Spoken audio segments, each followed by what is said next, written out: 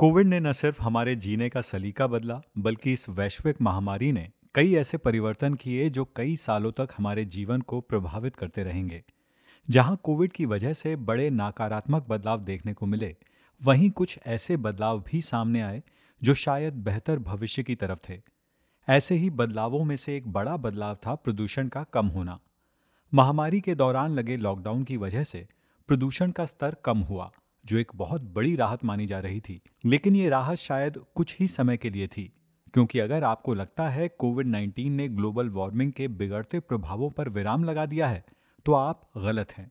आपको बता दें कि जलवायु परिवर्तन को मापने के लिए वैज्ञानिक चार प्रमुख संकेतकों को देखते हैं, जैसे कि ग्रीन हाउस गैसेस, बढ़ता समुद्र स्तर, समुद्र की गर्मी और समुद्र का अम्लीकरण यानी कि समुद्र का acidification.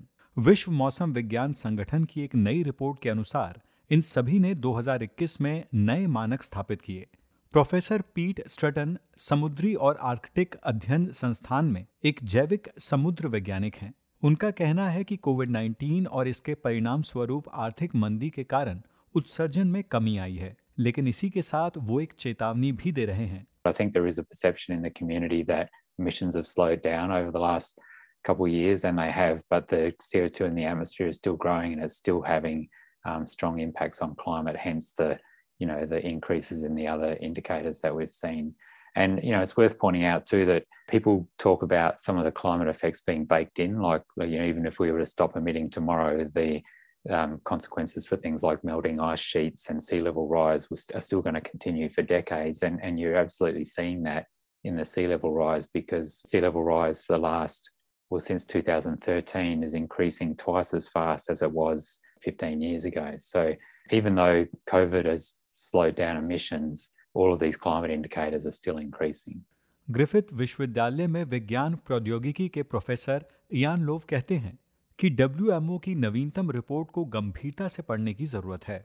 Well, it's very worrying. I mean, it reinforces what the Intergovernmental Panel on Climate Change Sixth Assessment Report released earlier this year said, which is that climate change is not just happening, but it's still accelerating.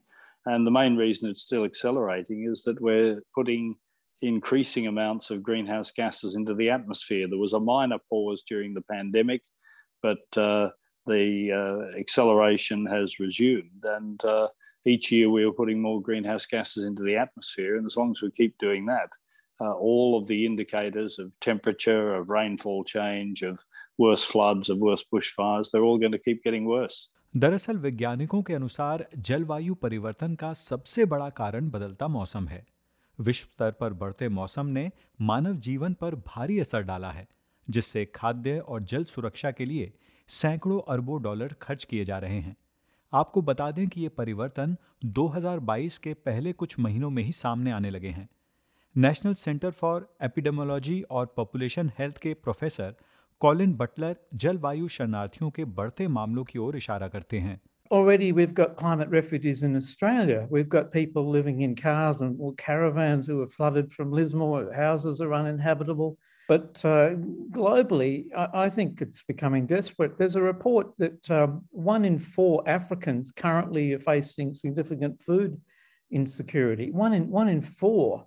That's a phenomenally high number. And parts of Africa are affecting, have food insecurity that traditionally didn't have it. And also, of course, with the food price, not just the food price, but the crops failing or the animals failing, people are naturally going to look for some alternative, and lots of them are going to end up in horrible refugee camps, I'm afraid.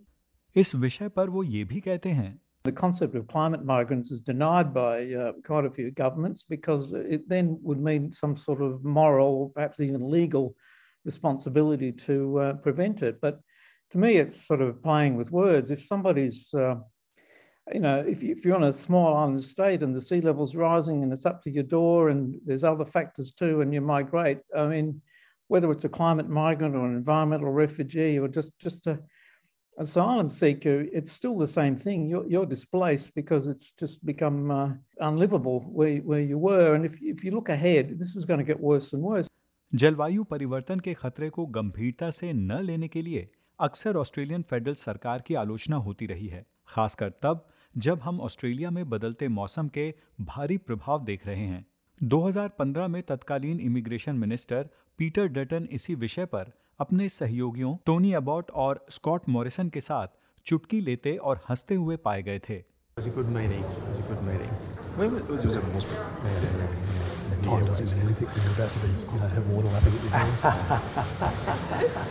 जलवायु परिवर्तन पर कार्रवाई को लेकर professor low कहते हैं, Well, the government has not just been missing in action, it's actually been making the problem worse. It's been tipping petrol on the fire by its policies to encourage greater use of fossil fuels. The Labor Party's policies are better, but they're still not good enough. The Greens and several of the independents had much better policies. And I suppose the best we can hope for is that those independents and the Greens might have enough say in the new parliament to force whoever's in government to take stronger action. Professor Lowe ये भी कहते हैं, Government decisions decide things like whether we burn coal and gas or whether we accelerate the transition to clean renewable fuels. Government decisions determine whether we encourage electric vehicles or whether we keep burning petrol and diesel.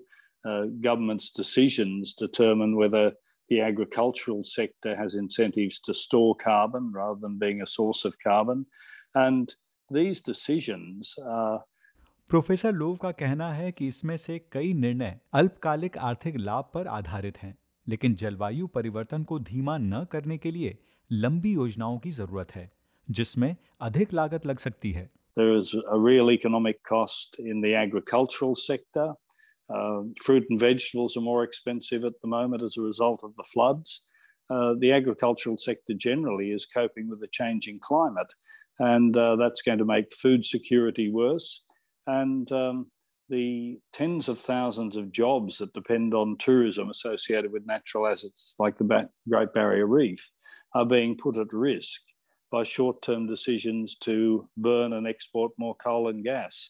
So we really need to think when we're voting, are there candidates who are going to work towards a better future, or do we continue to elect candidates who are putting grubby short-term financial considerations ahead of our long-term interest?